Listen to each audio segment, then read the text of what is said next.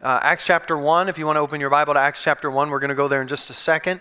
As I've already announced in the service, we are finishing up our missions celebration, the time that we set aside every year to just kind of refocus and recenter and think about again what it is that we're here for, and to remind ourselves, because it's so easy to get busy with living that we forget what it is that we're supposed to be doing here on this earth. And so that's what this is. And the theme for our missions celebration this year, our theme for the year actually is set by the Assemblies of God World Missions Department in Springfield, and it's Empowered So All Can Hear, which is interesting because we have just come out of a series on the work of the Holy Spirit in our lives and why He is in us. And this is why He's empowered us so that all can hear. And so the point of the baptism in the Holy Spirit is not for us to be able to debate it with other Christians. It's not to prove it to other people. It's an empowerment to be witnesses. And here's what I think. If the Pentecostal, Spirit-filled church of God actually lived empowered to be witnesses on a regular basis, there'd be no debate. I mean, the fruit of what is taking place would settle the debate once and for all. I mean, in the book of Acts, can you imagine them debating whether or not the power of the Holy Spirit was for today? No. Why? Because it was being displayed. Thousands were being saved. People were being healed. They were coming together to take care of the orphans and the widows. They were doing what we were called to do. But as it is today, we just gather in buildings like this and debate stuff and wonder why the world isn't changed. Interesting, isn't it? And today, we're going to talk about praying and giving. We're going to celebrate a little bit, and I hope I'm going to challenge you a little bit, because there's a lot to celebrate, but there's a lot to be challenged by. And we're going to look at Acts chapter 1, verse 8 here, because we've looked at it several times throughout this missions convention, this mission celebration. And it says, "You will receive power when the Holy Spirit comes upon you. You will be my witnesses, telling people about me everywhere, in Jerusalem, throughout Judea, in Samaria, and to the ends of the earth." See, the thing about God is He sees the end from the beginning. When He created the earth, when the foundations of the earth were laid, He knew all that was going to take place. He knew Jesus was going to come. He knew the Holy Spirit was going to be poured out. And He knew He was going to be poured out on the day of Pentecost. I mean, the Bible says when the day fully came, that's when the Holy Spirit came. They tarried in Jerusalem. They prayed for this promise that Jesus told them was coming. They prayed for 40 days that it would happen. And on the day of Pentecost, the Holy Spirit came. That was the timing and the will of God set in His imagination, plan, whatever you want to call it, from the foundation of the earth. And that plan also included you and I today. He saw us. It wasn't like God's just been waiting to see who's going to be born next. God knew you were going to be here April the 26th, 2015. You are going to be in this room today hearing this message. This has been in His heart. And I hope that what He's put in my heart has been what's been in His heart since the foundation of the earth, so that now, tomorrow, and the next day, and until He comes, we do what's been in His heart since the beginning of time.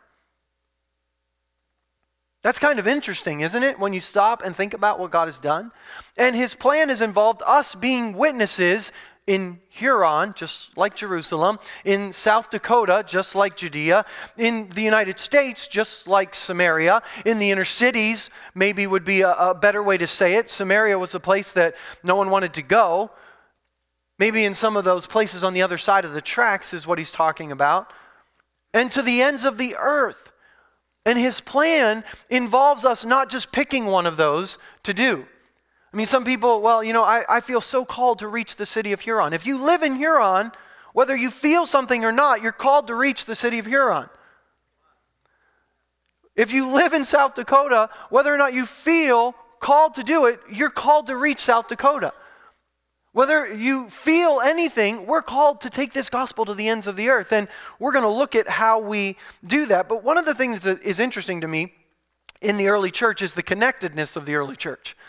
When you look at how in the local body of believers they were put together or set up, it's just amazing to me that this body of believers was so connected, not just to the local church, but to the church around the world.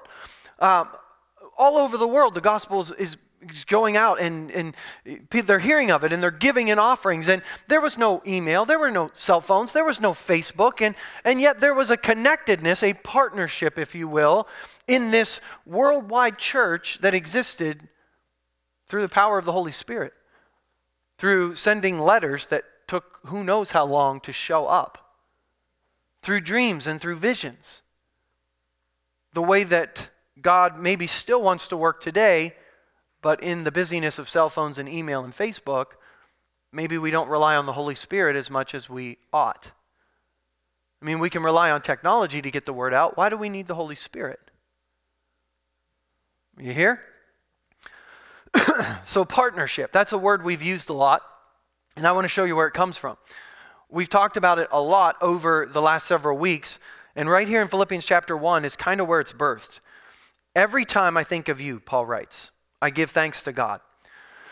Paul planted this church. He started this group of believers in Philippi. He was the one that went there when no one had heard the message. They heard the message. A church was born, birthed out of that. And he now is writing them a letter from prison, talking to them. And he says, whenever I pray, I make my requests for all of you with joy, for you've been my partners in spreading the good news about Christ from the first time you heard it until now. You've been partners. They've been telling other people in Philippi about it. They've been supporting Paul in his ministry. They have been partners in Jerusalem, Judea, Samaria, to the ends of the earth. This partnership was birthed in their hearts by the Holy Spirit. And I'm certain, Paul says, that God who began the good work within you will continue his work until it's finally finished on the day Christ Jesus returns. How many of you know God's work is not finished? It's not finished. His work in us is not finished. Everyone say amen. And his work in our city is not finished. His work in our state is not finished. His work in our nation is not finished. His work around the world is not finished. And he is faithful to complete it. And he's also chosen us to be a part of it. And when you stop and think about it, actually the things in the heart of God can actually be hindered by our unwillingness to partner with him. So Paul says, it's right that I should feel about you as I do. You have a special place in my heart. You share with me the special favor of God, both in my imprisonment and defending and confirming the truth of the good news. And so this partnership is birthed, I believe, by the Holy Spirit. And I believe every time a missionary comes to our church or shares with us in a letter or a video what God is doing, and we pray with them or pray for them or say, you know what, we're going to send you this much money every month in a faith promise, if you will, and we're going to make this pledge to you, and as you're overseas, and we've supported some missionaries, you know, they come through here, and sometimes it goes in one ear and out the other, and Lee and Colleen, thank you for supporting us, they said, for 20 plus years that they have been on the field telling people about Jesus. Every person that's come into the kingdom because of what they have done, credit to us. Same. Those who go overseas and those who send them receive the same credit. God doesn't in heaven say, well, that one gave more, and this one just prayed and sent, so, you know, they get a reward too, but it's a little lesser. No, God says, you know what? The work could not be done if someone didn't go, and the work could not be done if someone didn't pray, and the work could not be done if someone didn't give, and so everyone is a partner together in this. That's partnership. And that's birthed in our hearts as we hear these messages. And here's the thing. Sometimes a missionary comes and it's something you're passionate about. It lights something in you and you're like, man, I love that people group, or that message really excites me. And we give based on that. Sometimes people say, why do we take so many offerings? Because different people give to different things. It shouldn't be. We should give to the work of God no matter how we feel emotionally about it. But when it's something we're passionate about, we give more. Because it's like the Holy Spirit is saying, hey, this is your thing, you give to it. We had the chance to help the Plus One Guidance Center, and some people, man, you're so passionate about getting that message of life and stopping abortion, and you want to get that message out there. And so when you hear that message, it resonates with you, and it's valuable to you, and you write a check for it. You put money in an offering. And that's why we do it. I'm not going to make apologies. I don't force you. I don't put a gun to anyone's head. I don't threaten to lock the doors. We put an offering basket out, and if you can give, give, and if you can't, don't. But that's what we do. And we're going to tell you how we've done in just a minute, but Our part is important. This partnership matters, and it's valuable, and I hope we understand that and don't neglect it or second guess it. In Colossians, Paul writing to the church now in Colossians, same thing, started this church, and he says, we always pray for you. Isn't it interesting? We always pray for you. Our missionaries pray for us. Sometimes I think, man, stop wasting your time praying for me. You got more to pray for. But how many of you know they need to pray for us? Because sometimes we get lazy and we get caught up in our own little world here. And so we need them to pray for us. We give thanks to God the Father of our Lord Jesus Christ, for we heard of your faith in Christ Jesus and your love for all God's people, which come from your confident hope of what God has reserved for you in heaven. The confident hope we have, God has reserved something in heaven for us. That's what we do. You've had this expectation since you first heard the good news, and this same good news that came to you is going out all over the world, and it's bearing fruit everywhere by changing lives, just as it changed your lives from the day you first heard and understood the truth about God's wonderful grace. So we've not stopped praying for you since we first heard about you. This message, this is the benefit of partnership. This message that you heard about is going out all over the world, and people's lives are being changed. That's the fruit of partnership. In the Assemblies of God, we became a movement back in 1914. That was when the Assemblies of God, the church of the Assemblies of God was born, if you will. And it was a group of people that wanted to believe again in the baptism of the Holy Spirit, the power of the Holy Spirit, didn't believe that it had died off. And they came together, and the Holy Spirit was poured out on their lives, and they began immediately to tell others about the gospel. They began to tell them about Jesus, and revival spread. People were getting saved, and this movement was beginning. And this group of men met together and said, should we form a fellowship, a denomination, and do it? But most of them have come out of denominations where they got kicked out because they believed in the power of the Holy Spirit. So they were like, we don't want to do that. We don't want to make a denomination. We don't want to make rules and regulations and structure and have the passion of God die out in our lives. So we don't want to do it. But we want to strategically come together because there's a world that needs to, in their heart, the baptism in the Holy Spirit had changed them, and they understood that there's a world that needs to hear this message. And if we come together in some form of loose structure, we can probably together do a better job of getting this message out. And since 1914, in just 100 years, the Assemblies of God worldwide has now become, next to the Catholic Church, the largest church around the world. Why? Because the Holy Spirit put it in some men and women's heart back in 1914 that people need to hear this message. And unfortunately, most of our Assemblies of God churches now no longer function or exist to tell others about Jesus. They exist for the baptism in the Holy Spirit. They exist for miracles to happen today. They exist for healing and lively services where people can come in and hear a message and be pumped up and ready to go out and live better or get healed. And yet the Assemblies of God in 1914 said, we commit ourselves and the movement to the greatest evangelization the world has ever seen. That's what the Holy Spirit put in their hearts. It's not that group of men. It's not you and I in this room. The Assemblies of God is nothing special. We're just a group of people that were simple enough to believe that God wanted to change the world. I am so glad to be a part of something worldwide that I could never do by myself. And in your program today, there are 2 flyers. And these flyers will give you some statistics, if you want to take time to read them, of what the Assemblies of God is doing right now around the world. And we're a part of that.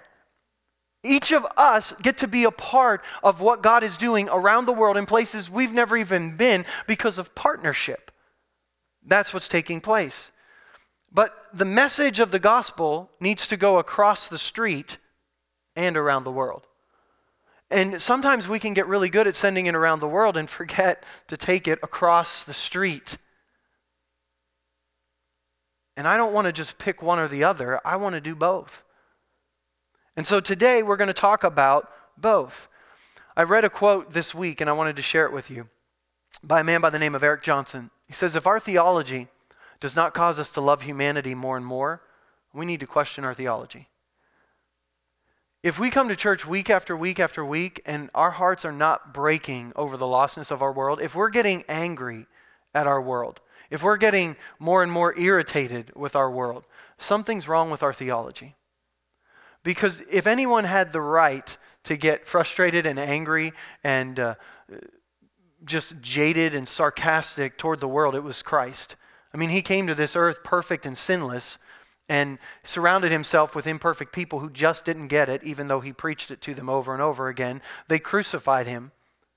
And yet the love of humanity that just flows out of his life, we need that.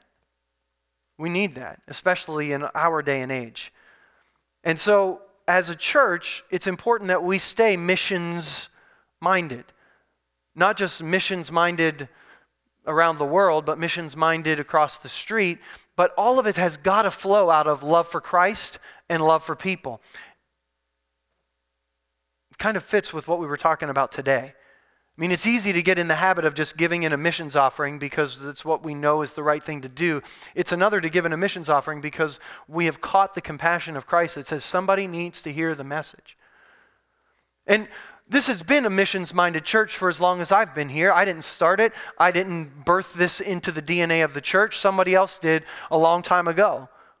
And it's been a part of the DNA of this church for a very long time. And if you look at the missionaries that have gone out, one last week that was here, Colleen Jenkins, who grew up here and heard this message, and that message kind of infected her. And, you know, I joke every time a missionary comes. In fact, last Sunday morning, Lee said something in Sunday school, and I caught eyes with Pastor John across the table, and I said, plug your ears. I don't want you to hear this. I don't want you to get infected with the missions bug, because we have a habit of bringing staff in and then them going out, because they get infected with this missions bug. Good. I mean, I joke about it, but it's what a partnership we have. What a credit to our account that we get to send people out and reach people that we could never reach in our little corner of this world. And so, you know, if he gets infected and goes somewhere, praise God, he'll bring us somebody else. But look at what happened last year, 2014.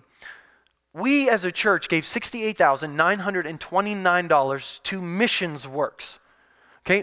$68,929 is significant. Now that's beyond the tithe. That's beyond the general account offering that we get. That's just extra offerings. And we have about 100 people that attend service on Sunday morning. And so that's about a $700 commitment from each person throughout the year that we give to missions. That's pretty significant. But when you look at that number, $68,929 in a year, that's a lot of money. But when you look at 700, I mean, 700 is a lot too, but it's not as much. That's what we do together. See how when you come together. But when you break it down even further, it's $2 a day. Less than $2 a day. And so here's my problem. That's a great big number, and I'm like, wow, that's awesome. But in essence, it costs me less than $2 a day. That's a problem. You see, I'm so excited for what we've done, but when I look in the mirror, I think, what's that? Now, you might be saying, well, but 100 people that show up, I look around, some of those are family. Okay, 50. So it costs me less than $4 a day. Unfortunately, everyone in the room is probably not a part of that statistic. Just like the Assemblies of God churches around the world, 12,792 churches that we have in the Assemblies of God in the United States. 12,792. Wow, what could we do together? Do you know where our church ranked in missions giving in all of those churches? 12,792 last year? 956. Which is exciting, and I think, wow, that's pretty good for our little church. But then my heart says, what is going on? How can we have Assemblies of God churches that give nothing to missions in an entire year? And even that is less than $4 a day. I spend more than that on coffee. Probably. And some of you, it's Mountain Dew, so, you know, hey, pick your sin. Unless you're Dwayne and you get it on sale and you only spend like 50 cents a day and buy it in bulk. You see, I feel so pulled in two different directions. In one sense, I want to celebrate what God has done because that's your faithfulness. That's the Holy Spirit moving upon you and you putting money in a basket. And sometimes it's by faith and sometimes it's by passion. But that's great. But then at the same time, something on the inside of me just says, it's just not enough because the work isn't finished. In the last 30 days, this number's staggering. We have brought in Mike and Tilly Waldner, Christy McDougall, Lee and Colleen Jenkins, the Plus One Guidance Center. We've taken our regular missions offerings. In just the last 30 days alone, this church has given $6,276 to missions works. That's fairly impressive. And yet, it's just still not enough.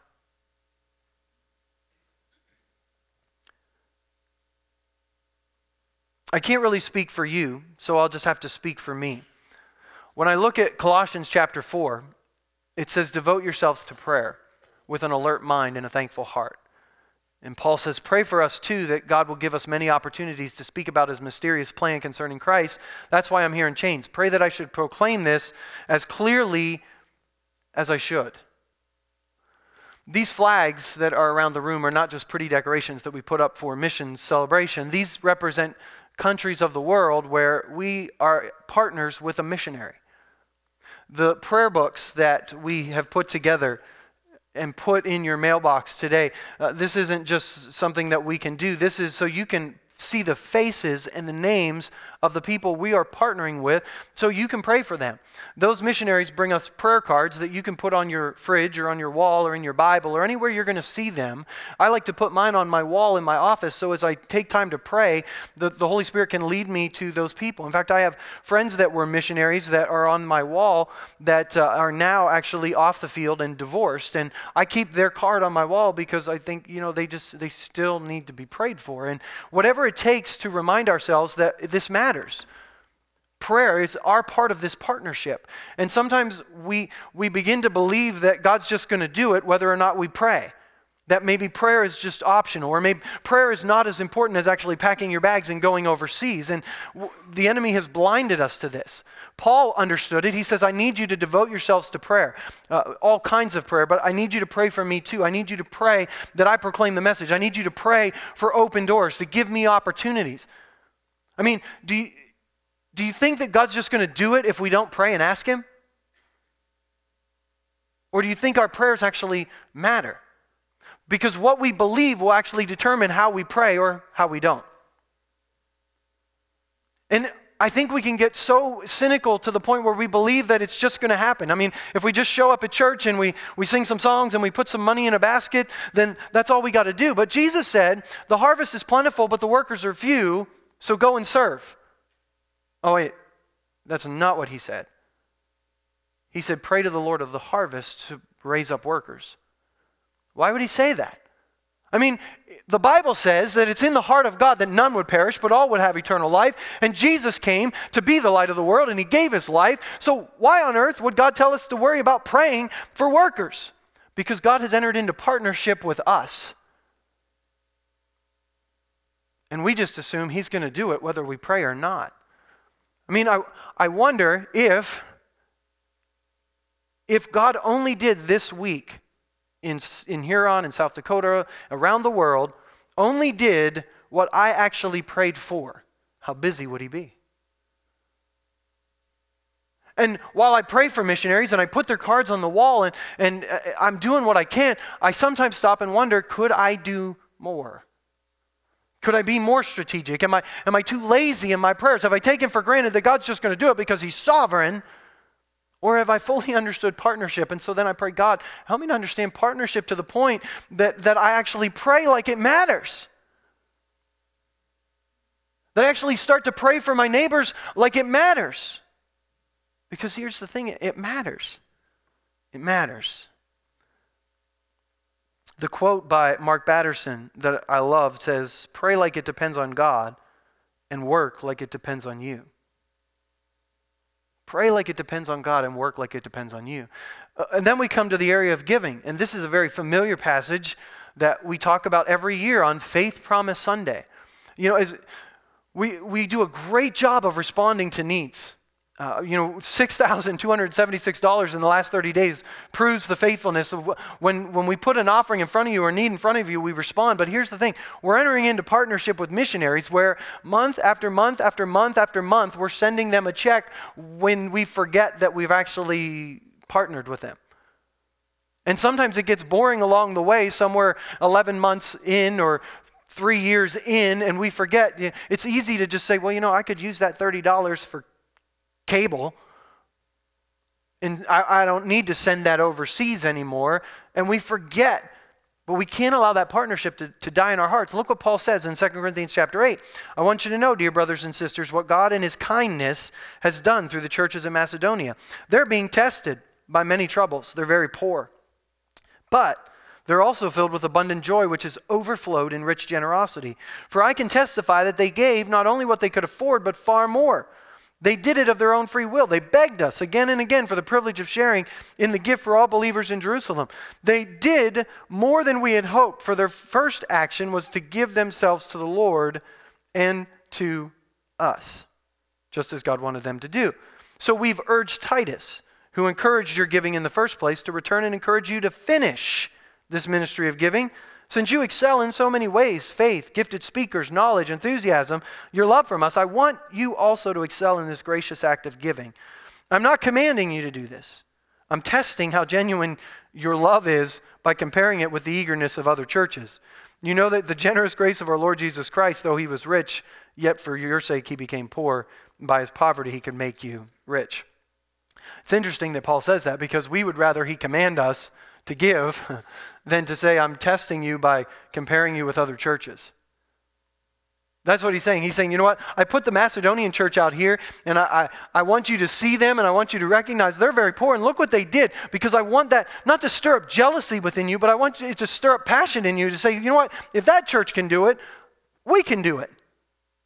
And we have looked at that in our day and age, and we say, our giving should be kept in secret, and we should not celebrate giving. And we used to, in the Assemblies of God, list all of the churches giving around the state, but then the small churches felt bad that they couldn't give as much as the large churches.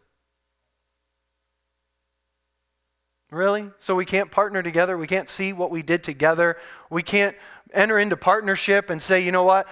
Whether we gave this much or you gave this much doesn't matter, because we're partners together, and so before the Lord we all get credit. No, jealousy has to rise up in our hearts, and the enemy gets to divide and say, don't celebrate that stuff anymore. Don't know what anyone else gives. Keep your giving in secret. The Bible says keep your giving in secret, even though that's not what the Bible says. The Bible says don't let your motivation for giving be to be seen by men. And it shouldn't.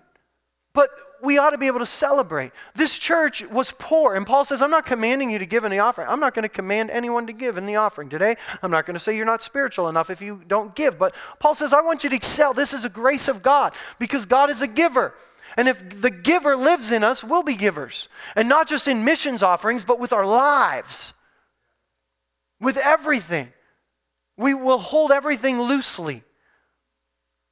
We need just a change of heart, so that we can give not even what we could afford, but even beyond that, the Bible says. And so for us, a faith promise is this. Let me just say one thing about faith promises. If we give a faith promise, and then we go to the store and we have to buy our groceries with a credit card, that's not a faith promise. Because if we're giving, but yet going into debt, I don't think that's biblical. So our giving shouldn't do that. But our giving should be sacrificial. I think there are times we could say, you know what, I do this, but I could cut that in order to give.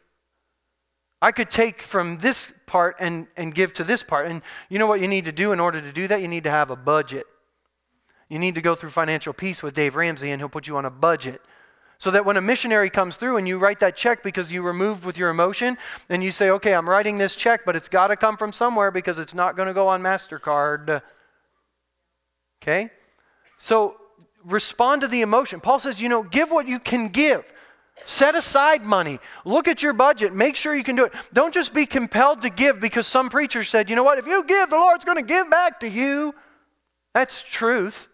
If you give, the Lord's going to flow into your life in different ways. It's absolutely true.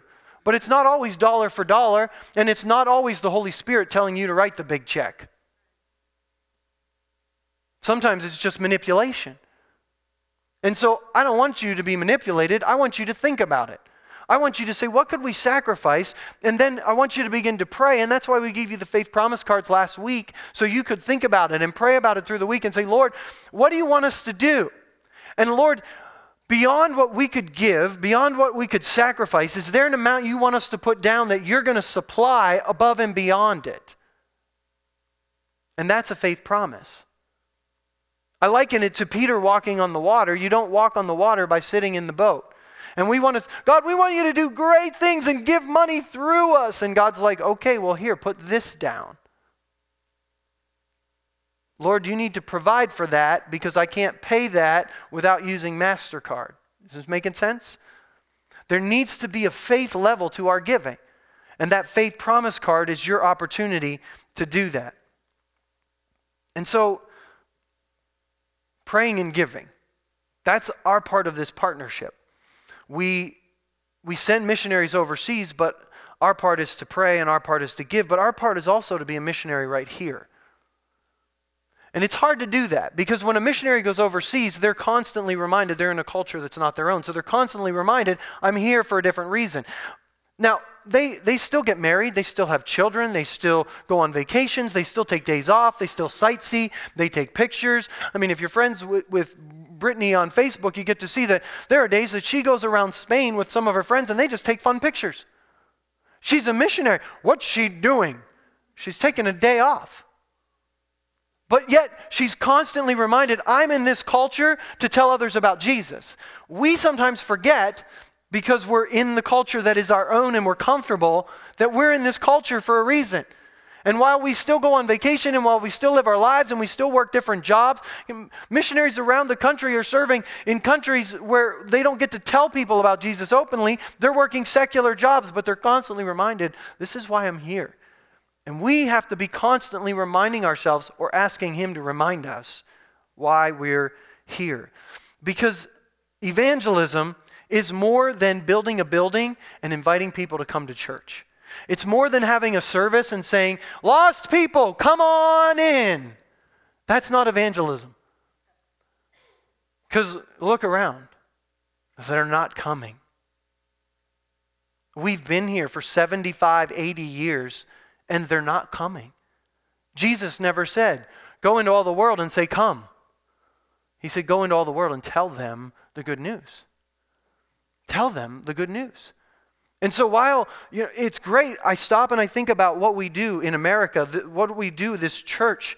And we come here and we pray. In fact, just this week at District Council, the challenge was made to us about how we do church.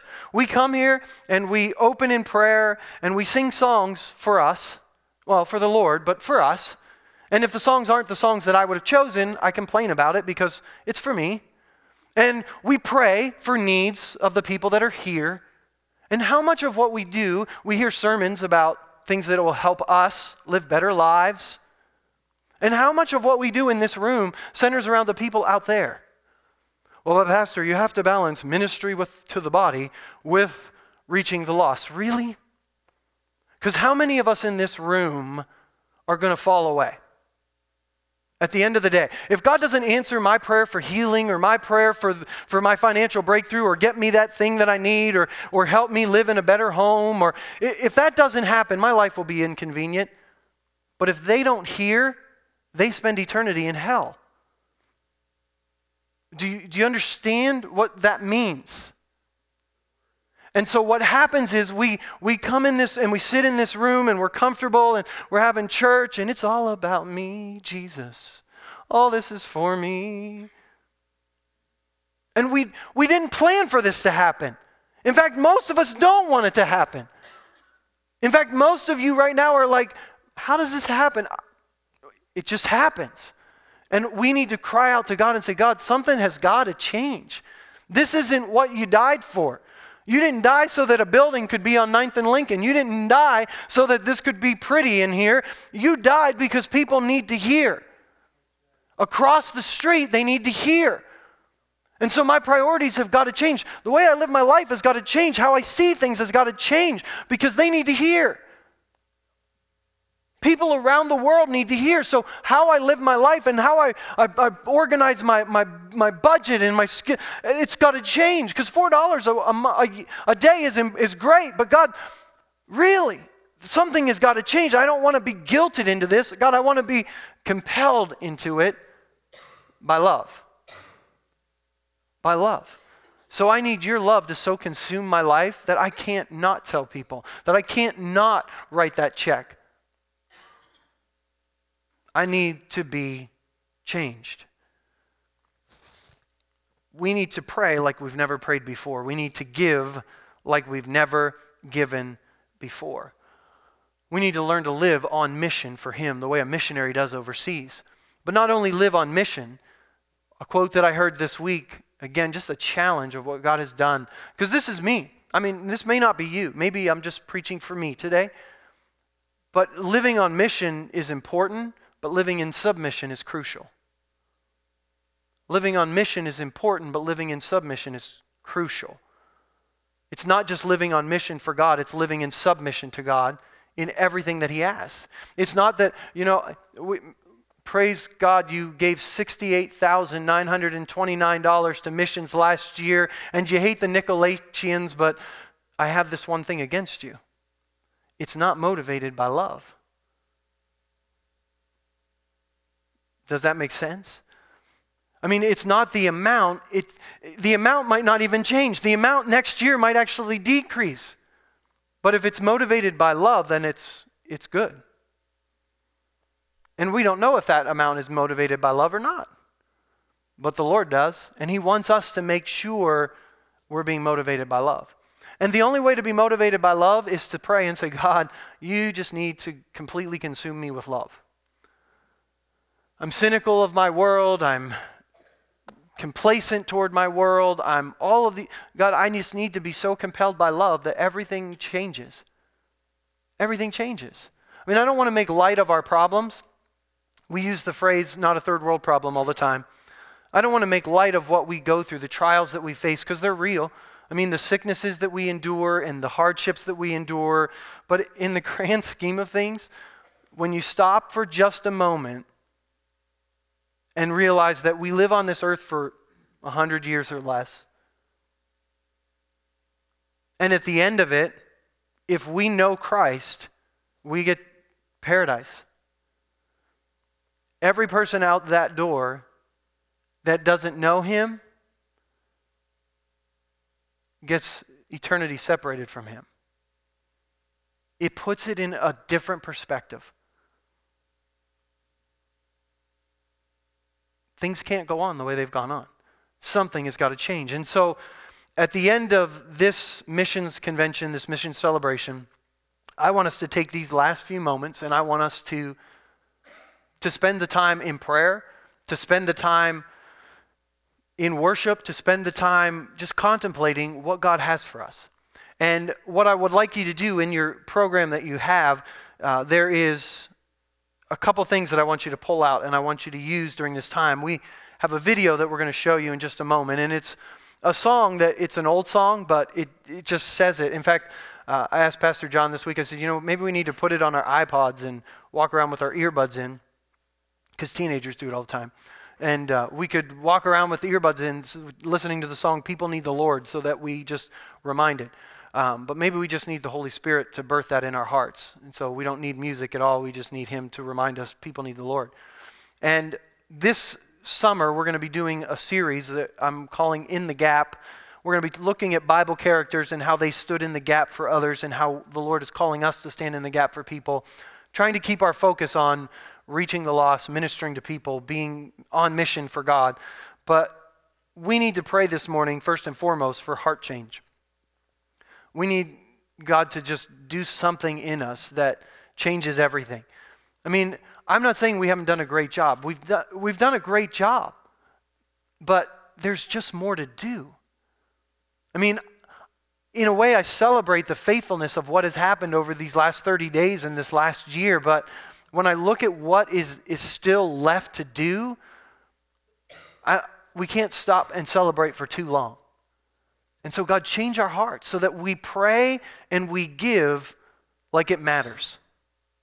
Like it matters. In your program, there's the Impact Huron.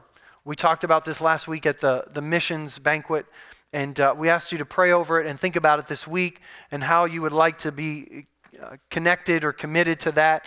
The dates for that are there. If you would like to help us full-time, which means you'll take the time off work that week and you'll be here all week long. If you can do that, mark part-time or full-time on there. If it's part-time, what you could do, how you'd like to help, how you'd be available to serve. If you'd like to serve on the planning committee for that, we need to make a difference in our city, and that's one way this summer that you have an opportunity to do that. Also, your faith promise card is in there. I'd like you to pull that out and consider how you would think the Lord would want you to give in this year ahead. Why do we take faith promises? We need to set a budget as a missions committee. Missionaries come through all the time and say, hey, can you take us on for support? I don't know. And so we look at what you have promised to give or what your faith promise is, and we look at how much is coming in every month because we realize that we make faith promises, and part of that portion is God's, and unless God comes through, that's not coming in. So we don't take the faith promise cards and total them and say, all right, let's start spending this much. We kind of take steps of faith, but we do it cautiously. Maybe we step out of the boat and just check to see if the water is going to hold us. Call it what you will, but there have been times in the past where we put missionaries on support and then we have to call them sometimes and say the money's just not coming in. We're sorry. We have to pull that support. That doesn't happen often, praise God, because we just try to find ways to make it come in as much as we can, but we have to give them an answer. And so your giving every single month in that offering and your faith promise helps us to set that budget. And so we want you to do that. We want you to consider how much you could give sacrificially, how much you can give without feeling it, because all of us could give something without feeling it, and then how much you're asking the Lord is laying on your heart to give above that. So fill out that card. I've got a basket here in the front if you want to bring that faith promise card, your Impact Huron cards, and that's how we're going to close this missions celebration.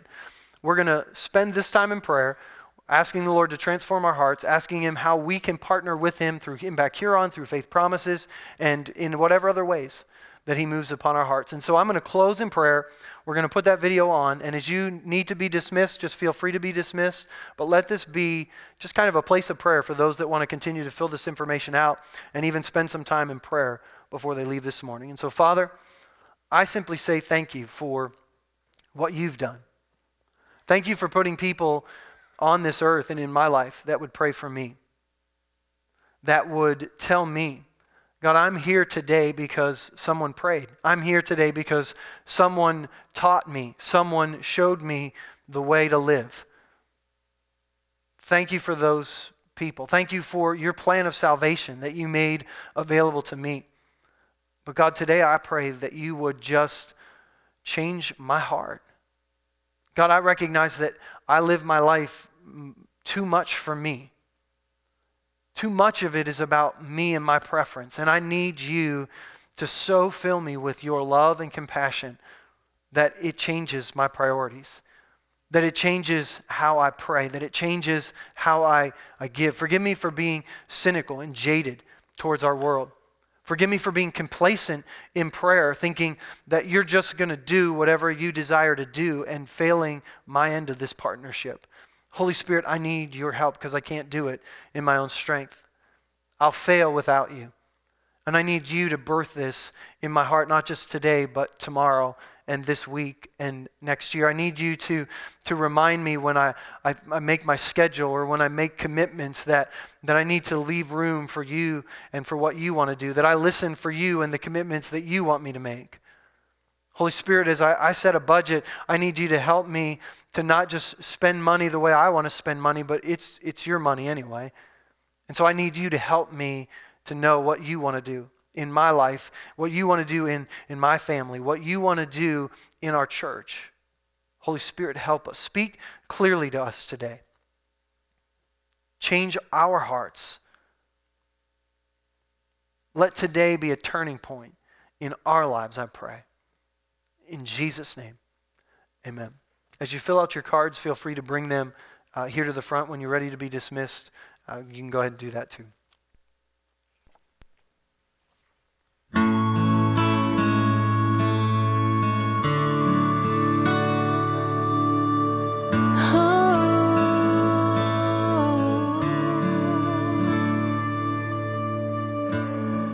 Every day they pass me by, I can see it in their eyes. Empty people filled with care, headed who